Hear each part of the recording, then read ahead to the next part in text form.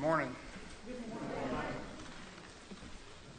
This morning our Old Testament reading will be Psalm 12, and our New Testament reading is going to be 1 Timothy chapter 3.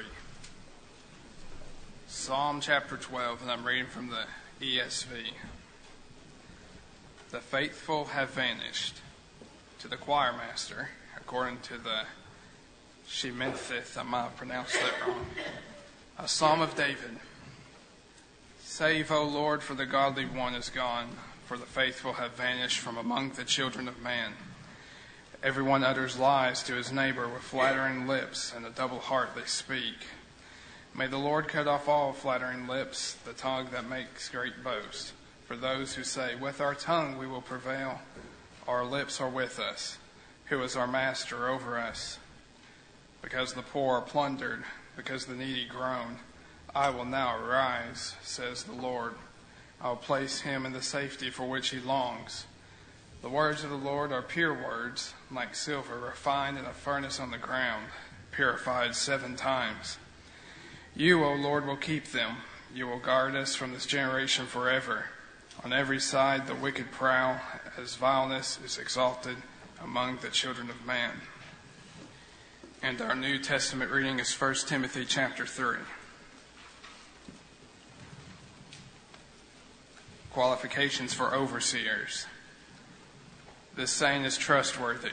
If anyone aspires to be the office of overseer, he desires a noble task. Therefore, an overseer must be above reproach, the husband of one wife, sober-minded, self-controlled, respectable, hospitable, able to teach, not a drunkard, not violent, but gentle, not quarrelsome, not a lover of money. He must manage his own household well, with all dignity, keeping his children submissive. For if someone does not know how to manage his own household, how will he care for God's church? He must not be a recent convert, or he may become puffed up with conceit and fall into the condemnation of the devil. Moreover, he must be well thought of by outsiders, so that he may not fall into disgrace, into a snare of the devil. Qualifications for deacons. Deacons likewise must be dignified, not double-tongued, not addicted to much wine, not greedy for dishonest gain. They must hold the mystery of the faith with a clear conscience, and let them also be tested first, and let them serve as deacons if they prove themselves blameless. Their wives likewise must be dignified, not slanderers, but sober-minded, faithful in all things. Let deacons each be the husband of one wife, managing their children and their own households well. For those who serve well as deacons gain a good standing for themselves, and also great confidence in the faith that is in Christ Jesus. The mystery of godliness. I hope to come to you soon, but I am writing these things to you so that, if I delay, you may know how one ought to behave in the household of God, which is the church of the living God, a pillar and buttress of the truth. Great indeed, we confess, is the mystery of godliness.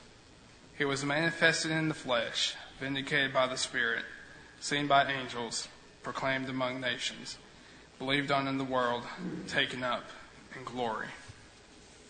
This is the word of the Lord. Let's pray. Heavenly Father, Lord, I thank you for this word, for what it stands for. I thank you that this word is sharper than any two-edged sword, Lord, that it may pierce our hearts and our souls, Lord, that we may live how you would want us to live. Lord, I thank you for your Son, Jesus Christ, who your word tells us about, who died a death he didn't have to die, wasn't forced to, but he went willingly to the cross to suffer our sins. And you have loved us so much, Lord, that you have sent your only Son, that we may have eternal life with you, Lord. That sacrifice is a debt we can never repay, and is a sacrifice that we should never forget. Lord, I thank you for the grace that you provide. Thank you for your Holy Spirit, Lord. And I pray, Lord, that today the Holy Spirit would fill this church, and that it would fill Pastor Greg as he preaches this morning. That you would hide him behind the cross, Lord. And that way people just see you and your word alone. For that is where the power of salvation comes. It's from you, not from us. So, Lord, if there be one here today that is lost, I pray today will be the day that they will be convicted by the Holy Spirit, drawn to you, and they may accept you as Savior and Lord. For we know, Lord, it's worth it all just for one soul to be saved. So we pray earnestly for that, Lord. I pray that you would soften our hearts, that we may hear your word and apply it to our lives and live lives as you would have us to live. Thank you, Lord, for always hearing our prayers. Thank you for this church, Lord. Bless us, Lord, in this new year and help us to live in accordance to your word. It's in Christ's holy name I pray these things. Amen. Let's stand and sing one more together. What a day that will be.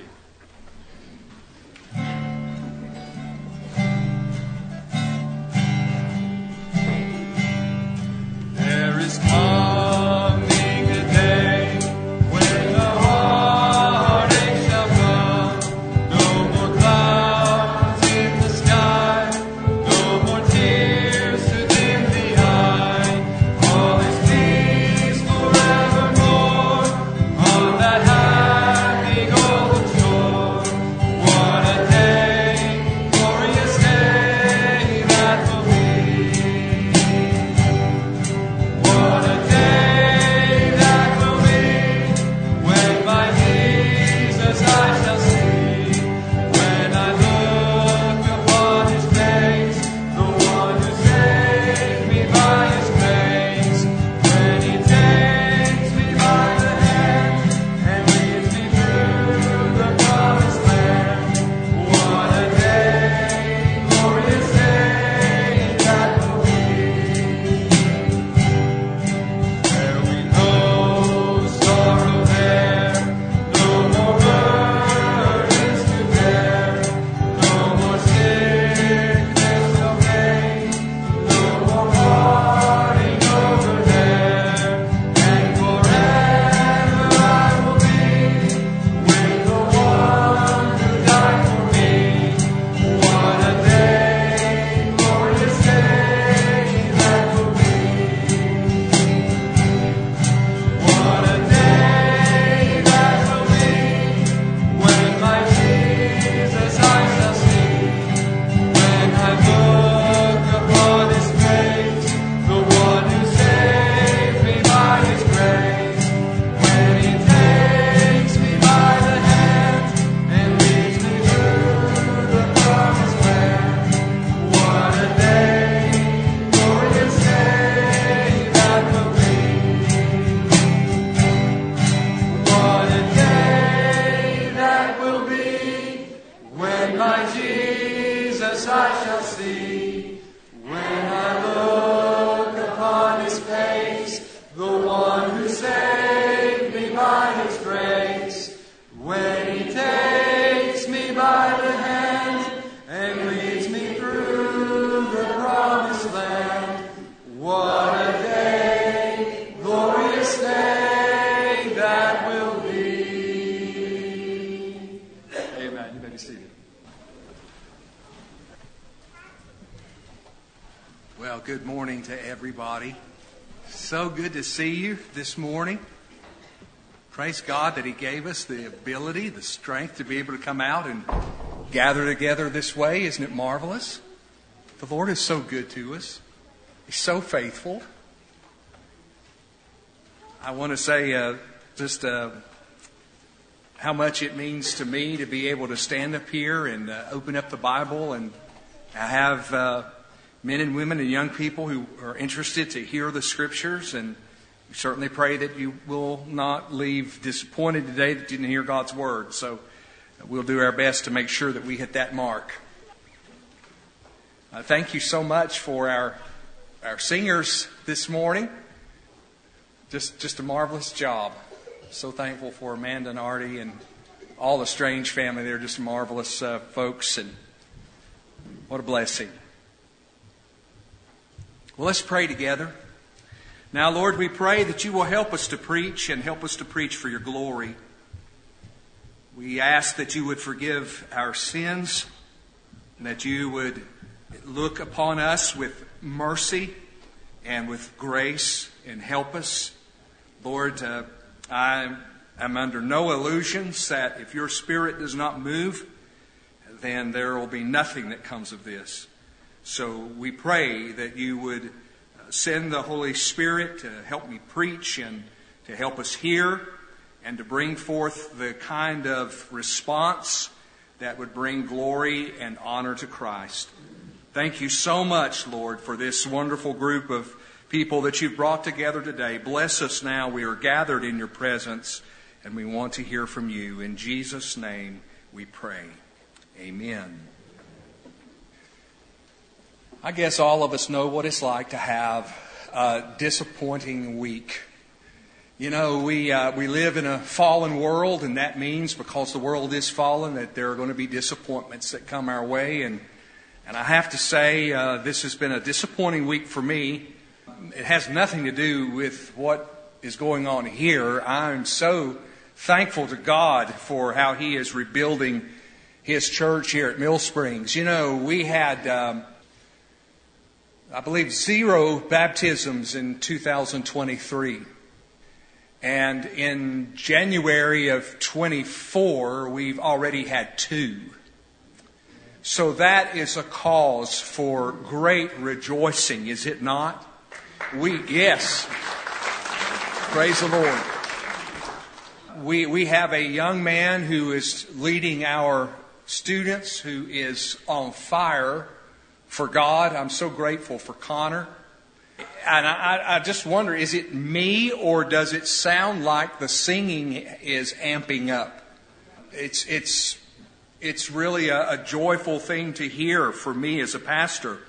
Our 11 a.m. Bible study on Wednesdays is back.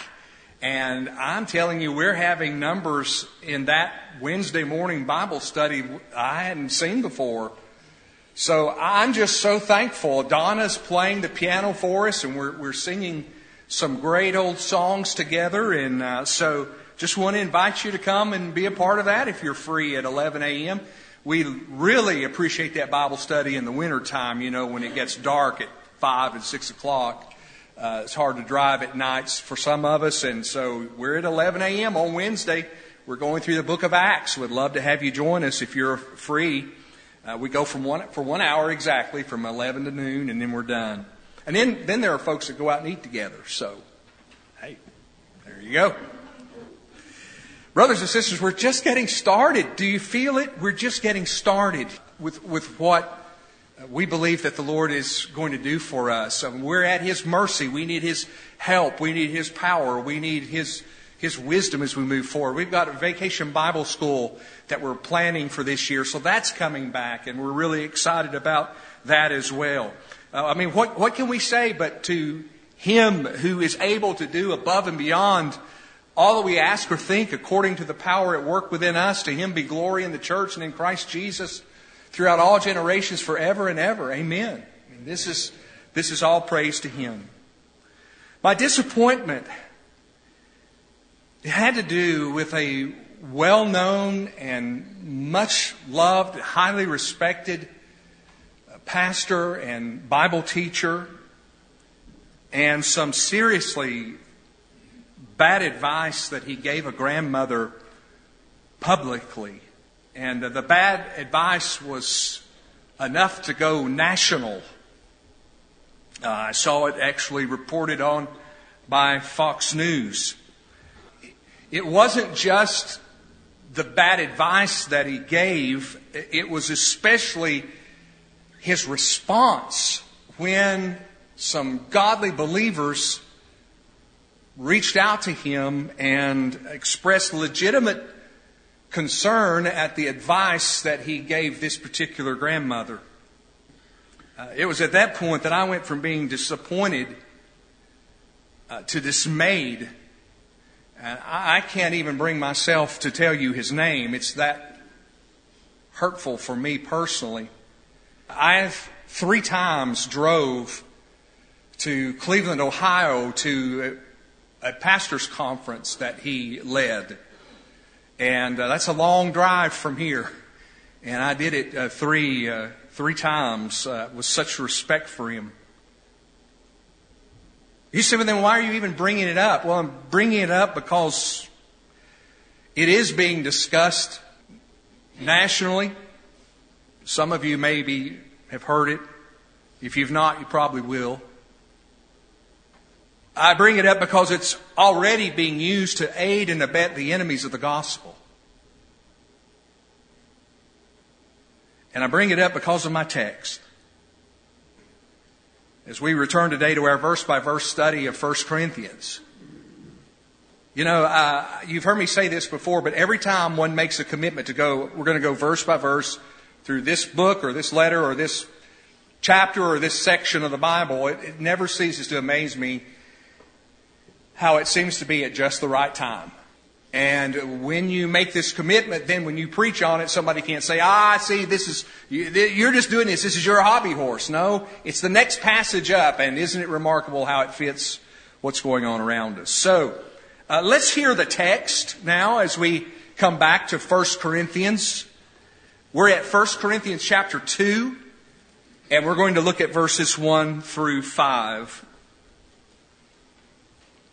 1 Corinthians 2, 1 through 5. I may speak more to this matter I'm referring to later. We'll see. 1 Corinthians chapter 2, verse 1. When I came to you, brothers and sisters, announcing the mystery of God to you, some of the manuscripts read testimony of God. I did not come with brilliance of speech or wisdom. I decided to know nothing among you except Jesus Christ and Him crucified. I came to you in weakness, in fear, and in much trembling. My speech and my preaching were not with persuasive words of wisdom, but with a demonstration of the Spirit's power, so that your faith might not be based on human wisdom, but on God's power. My title this morning is Human Wisdom, the Disappointment of a Sandy Foundation. Well, since it's been a while since our last study in 1 Corinthians, I think it probably would be wise for us to try to ease our way back into this letter of the Apostle Paul's. I want us just to quickly remind ourselves of how the gospel first came to Corinth, and then what the city was like when Paul arrived with the gospel there. So let's turn back to Acts chapter 18 for just a moment. Acts 18:1, and let's remember how the gospel came to Corinth. Acts chapter 18, verse 1. This is probably in the spring of AD 51 as we read these verses.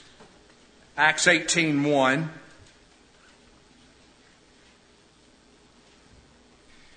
After this, he left Athens and went to Corinth, where he found a Jew named Aquila, a native of Pontus, who had recently come from Italy with his wife Priscilla because Claudius had ordered all the Jews to leave Rome. Paul came to them, and since they were of the same occupation, tent makers by trade, he stayed with them and worked. He reasoned in the synagogue every Sabbath and tried to persuade both Jews and Greeks. When Silas and Timothy arrived from Macedonia, Paul devoted himself to preaching the word and testified to the Jews that Jesus is the Messiah. When they resisted and blasphemed, he shook out his clothes and told them, "Your blood is on your own heads. I am innocent. From now on I will go to the Gentiles." So he left there and went to the house of a man named Titius Justus, a worshiper of God, whose house was next door to the synagogue. Crispus, the leader of the synagogue, believed in the Lord, along with his whole household. Many of the Corinthians, when they heard, believed and were baptized. The Lord said to Paul in a night vision, "Don't be afraid, but keep on speaking and don't be silent, for I am with you, and no one will lay a hand on you to hurt you, because I have many people in this city." He stayed there a year and a half, teaching the word of God among them. And so goes Luke's record. Lowry reminds us that from a human point of view, Paul probably had reason to wonder if any saints would be found in Corinth.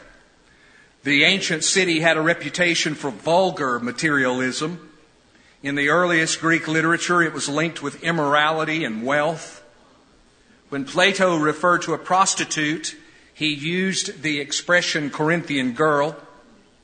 Aristophanes coined the verb korintharizomai to refer to fornication.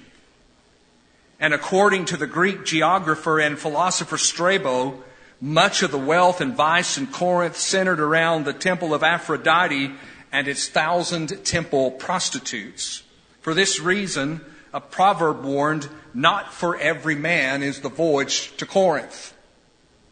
Now, you may recall back when we originally began this series that we had this comparison that we made. Corinth was the New York City, San Francisco, and Las Vegas of the ancient world all rolled up into one. That gives you kind of an idea of what the city of Corinth was like. And unfortunately, as you read 1 Corinthians, you come to discover that the culture of Corinth had seeped into the church of Corinth. The church of Corinth had been infiltrated by its own culture. And so Paul is aiming at bringing repentance and bringing reform to the church in Corinth. He is aiming at a major course correction. Now let's look at chapter 2, verse 1, and I want us to note a couple of things this morning. How Paul says he brought the gospel to Corinth in verses 1 to 4. And then why he brought it this way in verse 5. So let's look at these first 4 verses together and how Paul brought the gospel to Corinth. When I came to you, brothers and sisters. Now the Greek word there, autophoi, includes both males and females in the church. He's speaking to the entire Corinthian church, not just to the males. When I came to you, brothers and sisters, announcing the mystery of God to you, as I said earlier, some of the ancient manuscripts read testimony. If we're going with mystery, what Paul means here is a message that God hadn't previously revealed. So I came to you announcing this mystery of God, this testimony of God.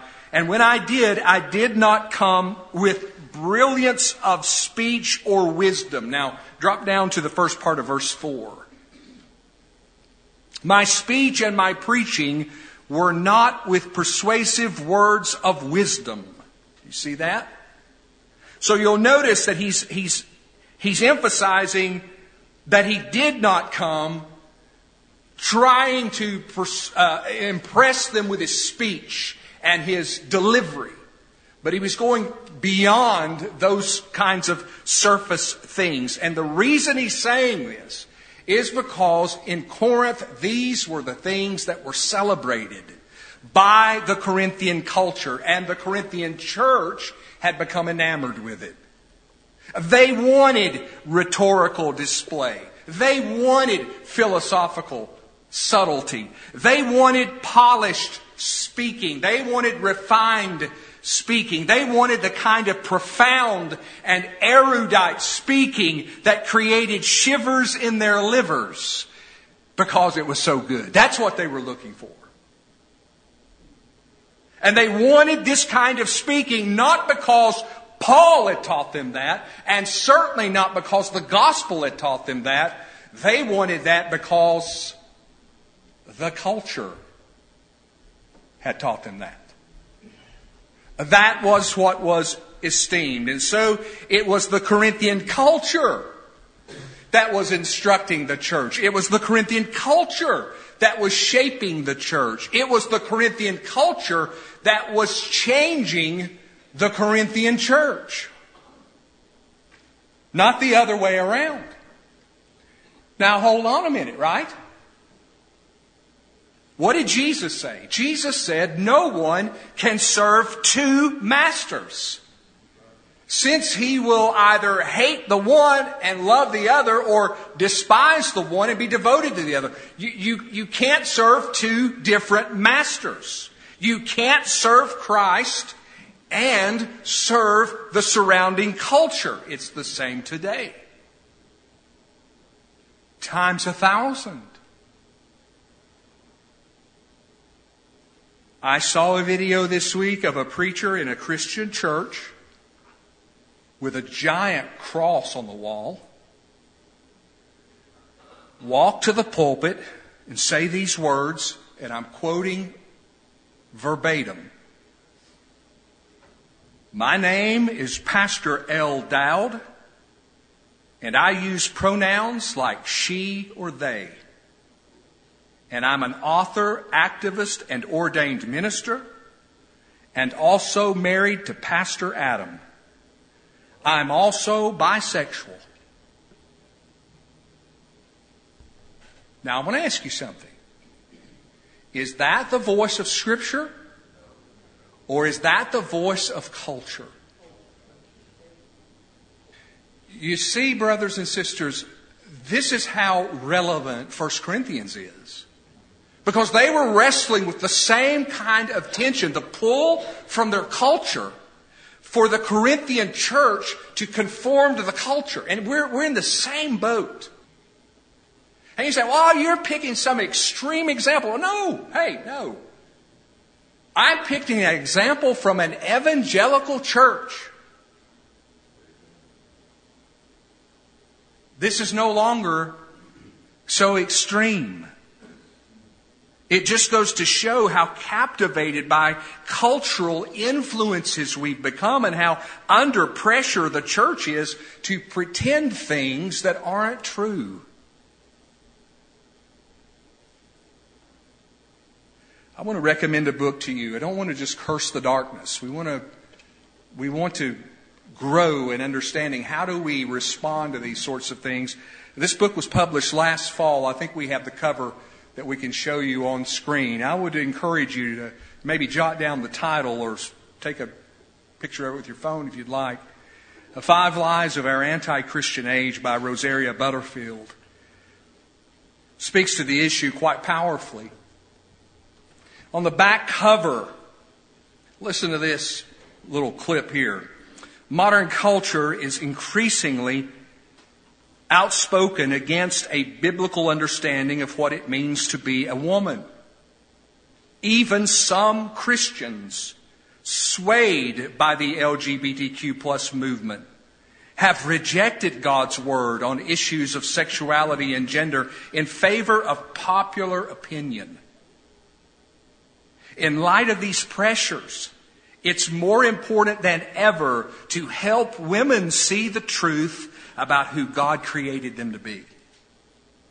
So I would just recommend maybe, some of you moms, read this with your daughter. Because she's getting all kinds of mixed messaging. And it's all centered upon attacking the femininity with which she was created as an image bearer of the living God. And so we cannot stick our heads in the sand and pretend this is not happening. The culture is out to conquer. Christians, we have got to maintain our grip on who we are. And we've got to maintain our grip on what we're about as followers of Jesus Christ. We cannot be allowing the world to decide what we are. Because the world is in darkness. The world thinks that it sees things clearly. It thinks that it sees this as being a path to freedom and joy and satisfaction, when in fact it is a dead end. That dead end that ends in hell itself. And so the church has got to stand in the middle of the road and wave arms. We can't link arms and walk with them. Just go over with me real quickly over to Matthew 5 and let's just remember this. Sometimes it just helps to put your eyes on the words themselves. Matthew chapter 5, remember what Jesus said about His followers. Matthew 5:13.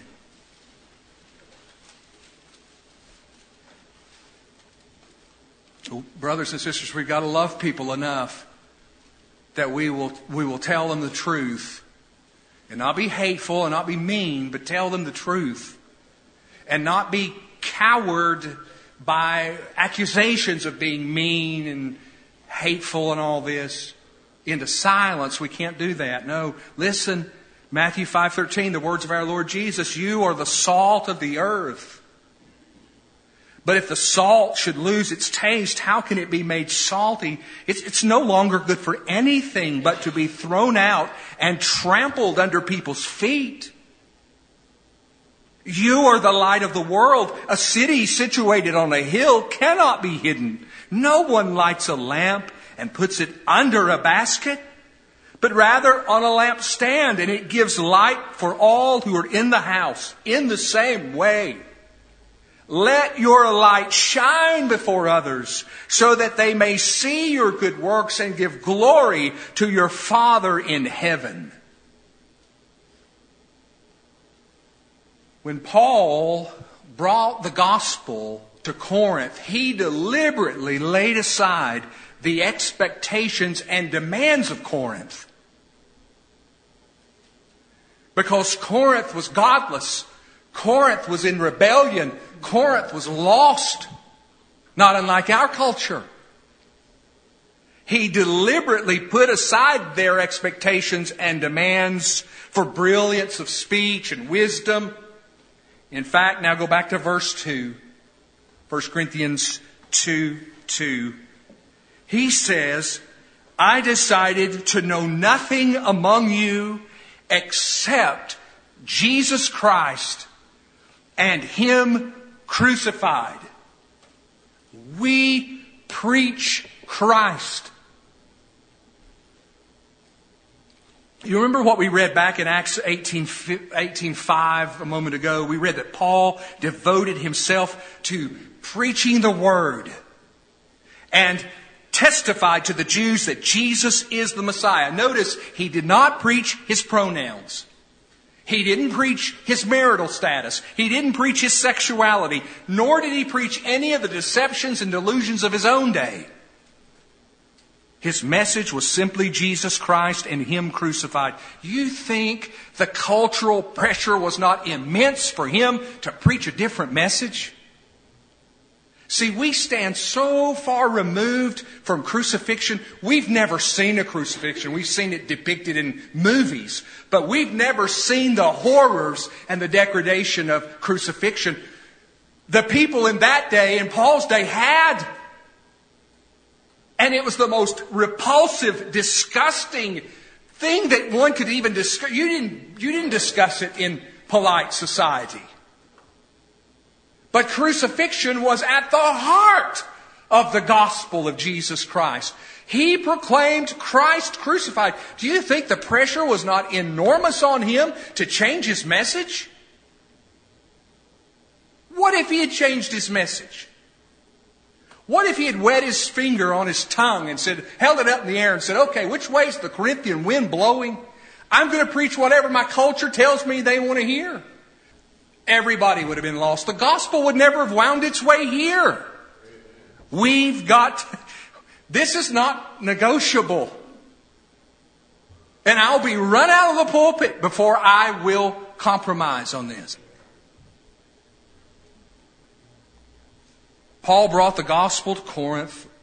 He resolutely preached Christ. In verse 3, he says, I came to you in weakness, in fear, and in much trembling. Oh, the Corinthians, the culture's so embarrassed at that. You don't say things like that. I came to you in weakness and fear and much trembling. Oh, those aren't Corinthian values. But Paul owns them. He admits that having been beaten and jailed in Philippi, and then driven out of Thessalonica and Berea, and then ridiculed in Athens. By the time he got to Corinth with the gospel, he was physically worn and emotionally weary. Can you see him coming into Corinth? Not the least bit impressive to look at. Not attractive at all. This ugly little man who obviously had been the object of some abuse physically. I mean, look at him. And he had this manner of speaking and his manner of preaching. It matched the way he looked. But there was this about Paul. Verse 4.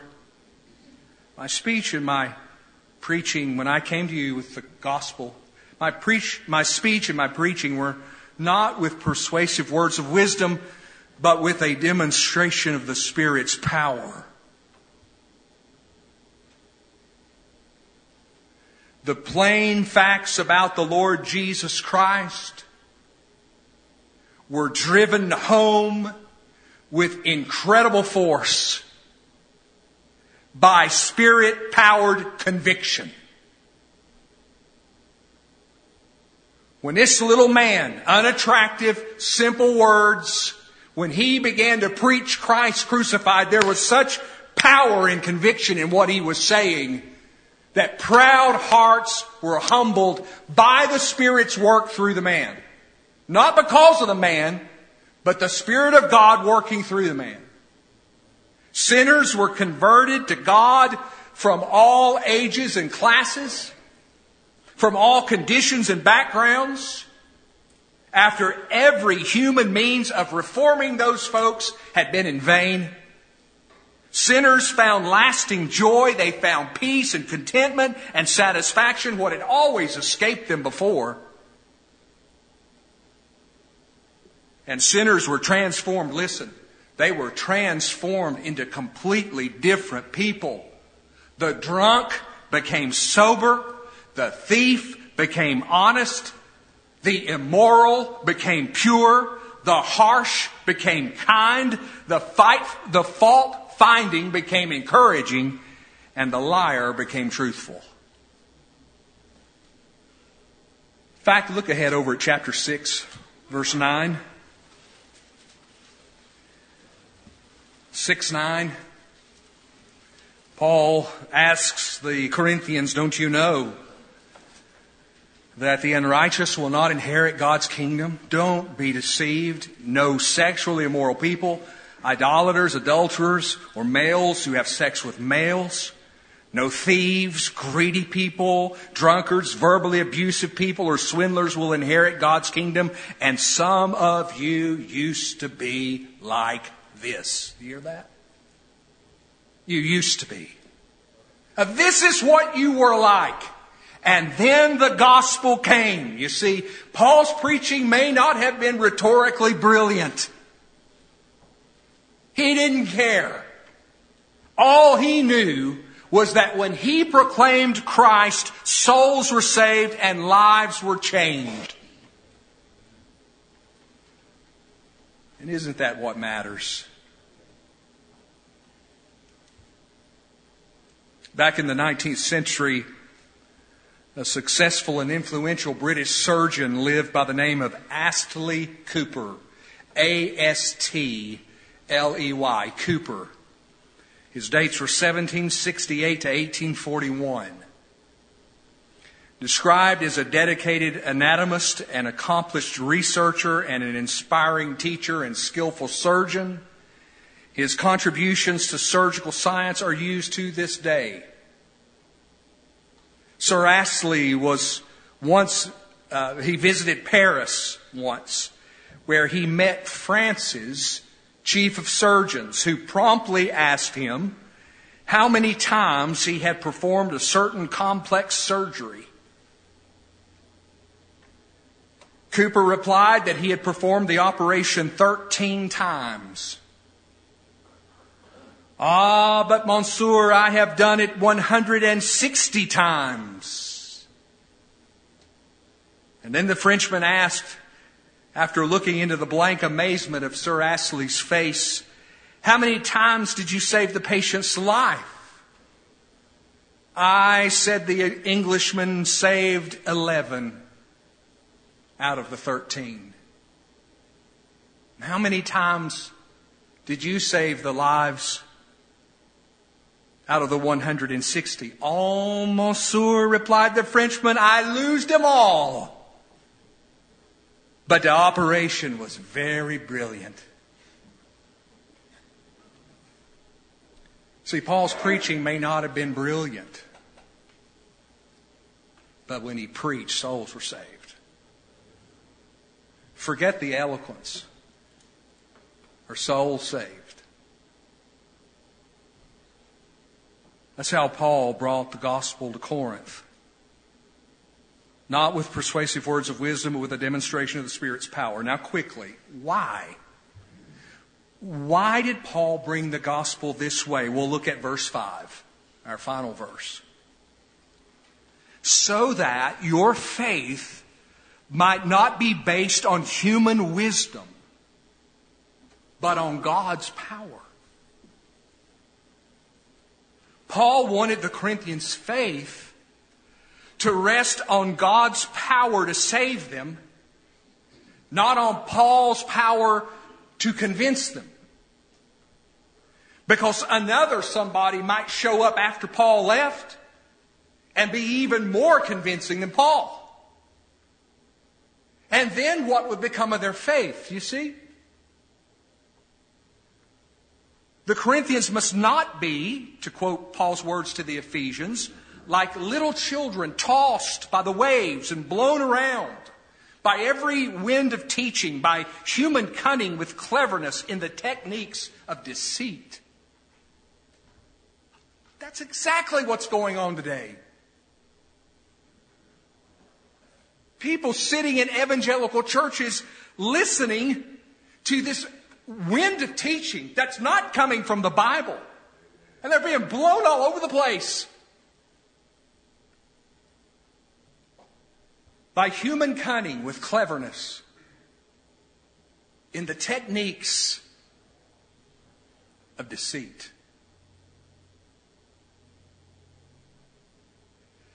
The Corinthians needed a constant true north. And brothers and sisters, Mill Springs needs a constant true north. A fixed point. And God has given us that. Not just Mill Springs. He's given every Christian that true north. In the Scriptures. That do not change. He's given us His Word. Not the sandy foundation of human wisdom. But the solid rock foundation of God's power in the gospel of Christ crucified. A power that as Paul set forth the gospel truth, the Spirit would send forth the gospel light, and eyes would be opened, and hearts would come alive, and another sinner would be saved. Brothers and sisters, human wisdom is a sandy foundation. And that sandy foundation will eventually disappoint. It'll even dismay. You know, I was thinking about the preacher that I mentioned a moment ago. One of the trips that I made to Cleveland to hear, and it was tremendous conference. I'm going to tell you, it was at a time probably kept me in ministry. I was so discouraged by some stuff. I'll never forget one of the things that he said, and I had never heard it. It was not original to him, but I had never heard it. He said, "The best of men are men at best." And I jotted that down. And I have repeated that over and over. The best of men or men at best. And He proved it. And my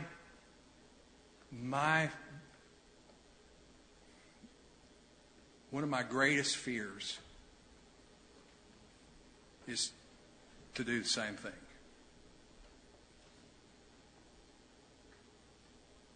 I pray I can crawl across the finish line by God's grace. Crawl across it faithful. And if God has to put me on my hands and knees and I'm literally crawling across the finish line, I just want to end faithful. Matthew Henry said, "Few know the fear and trembling faithful ministers feel from a deep sense of their own weakness. They know how insufficient they are, and they are fearful for themselves." What are you saying, Greg? I'm saying this. Human wisdom, such a sandy foundation. Don't let cultural influences, don't let cultural pressures, don't let cultural obsessions and fads, don't let cultural demands lead you astray, Christian. You keep your finger firmly in the text of your Bible and stand strong, because this is the solid rock foundation. Let's pray. Father, give us the wisdom, give us the faith not to abandon your word in a time of tremendous deceit. Lord, help us to stand against the cultural tsunami and not be swept away as we see so many being swept away. Lord, I pray that you will use your word in the coming days in such a way that men and women and lost young people will hear the gospel savingly and will let go of the gods that they're worshiping. And as the Thessalonians did, turn and serve the one true and living God. Thank you that Jesus is mighty to save. In His name we pray. Amen. Amen.